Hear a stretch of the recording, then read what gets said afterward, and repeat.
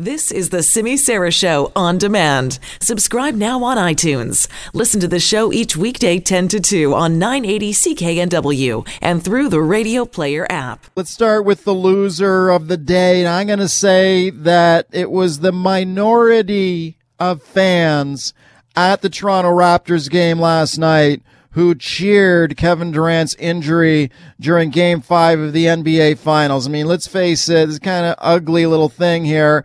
And there were a lot of people applauding Durant.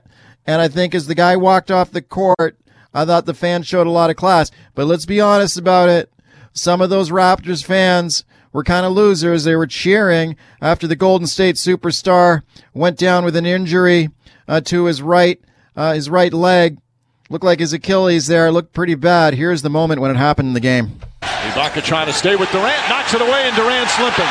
Durant goes down holding his leg. Ibaka goes up and is fouled down the other end.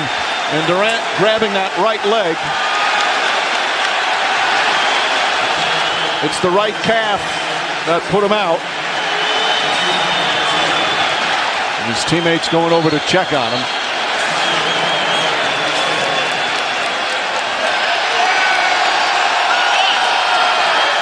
They don't like to hear the fans cheering. I'm surprised by that, and the players are telling him not to be doing that. No question. Okay, the players were telling the fans to settle down there. Like Kyle Lowry during that game there, you could see him and just turning to the crowd and just saying, like, no, you don't cheer a guy who's been injured. So, yeah, I think it's kind of heat of the moment kind of thing. But that certainly was not cool to hear that. Now, here's the other thing, though, to keep in mind. As this guy went off the court, I think the whatever cheering was going on turned to a lot of respect. This guy's one of the greatest players in the world. And there were cheers, there was polite applause, and there were chants of KD as he left the court. So I think maybe the Raptors fans have been getting a bit of a bad rap on it on the whole. But let's face it, some of those fans were kind of being losers there as they were cheering when Durant went down there. So they're the losers of the day. The winner, 6-year-old Maury Belanger and her classmates at Dayton Consolidated School in Maine. When Maury began attending the school, she became the only student with a hearing impairment. To make the kindergarten students' experience more inclusive, the school's 160-odd students and staffers decided to learn sign language. Have a listen to this report from CBS News. Ready for cookies? 6-year-old Maury Belanger has a severe hearing impairment, but she's also very much a typical kid. Which is why, High five. When it came time for kindergarten, her parents, Shannon and Matt, were torn. Send her to a school for the deaf? Yeah, eggs. Or to the public school here in Dayton, Maine, which was close and convenient. Okay.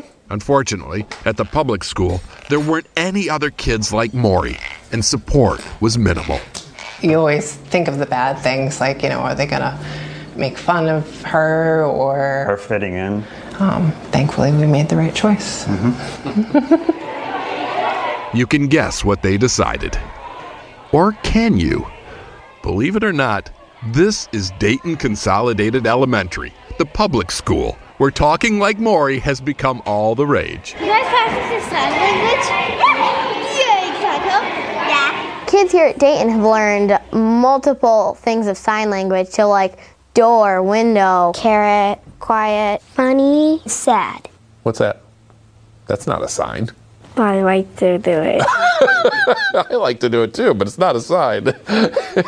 Obviously, they're not fluent yet. But about a third of the kids here know enough to navigate a kindergarten conversation.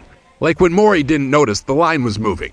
The girl in the pink told her to walk, followed by the universal sign for, way to go, Maury. And it's not like the administration is mandating this. There is no sign language curriculum. This is bottom-up kindness. Students motivated by nothing more than their own deep desire to connect with this one little girl. Wow. What they know, they learn mostly from posters, books, watching Maury's aid, and teaching each other. They want to do as much as they can for her. We want her to feel comfortable and safe and be able to kind of make friends with her. It's like if you got a gift basket. That's what she is, a little gift basket. Flowers and chocolate. Just a little bundle of joy. Eventually, Maury's parents say their daughter may need more support services, but they believe all she needs now is what she has here, a loving community. To know that people just accept her for how she is, she's just going to succeed because of being at that school. There are signs of that already. All right, Maury and her classmates there at that school in Maine. Congratulations, you're the winners of the day.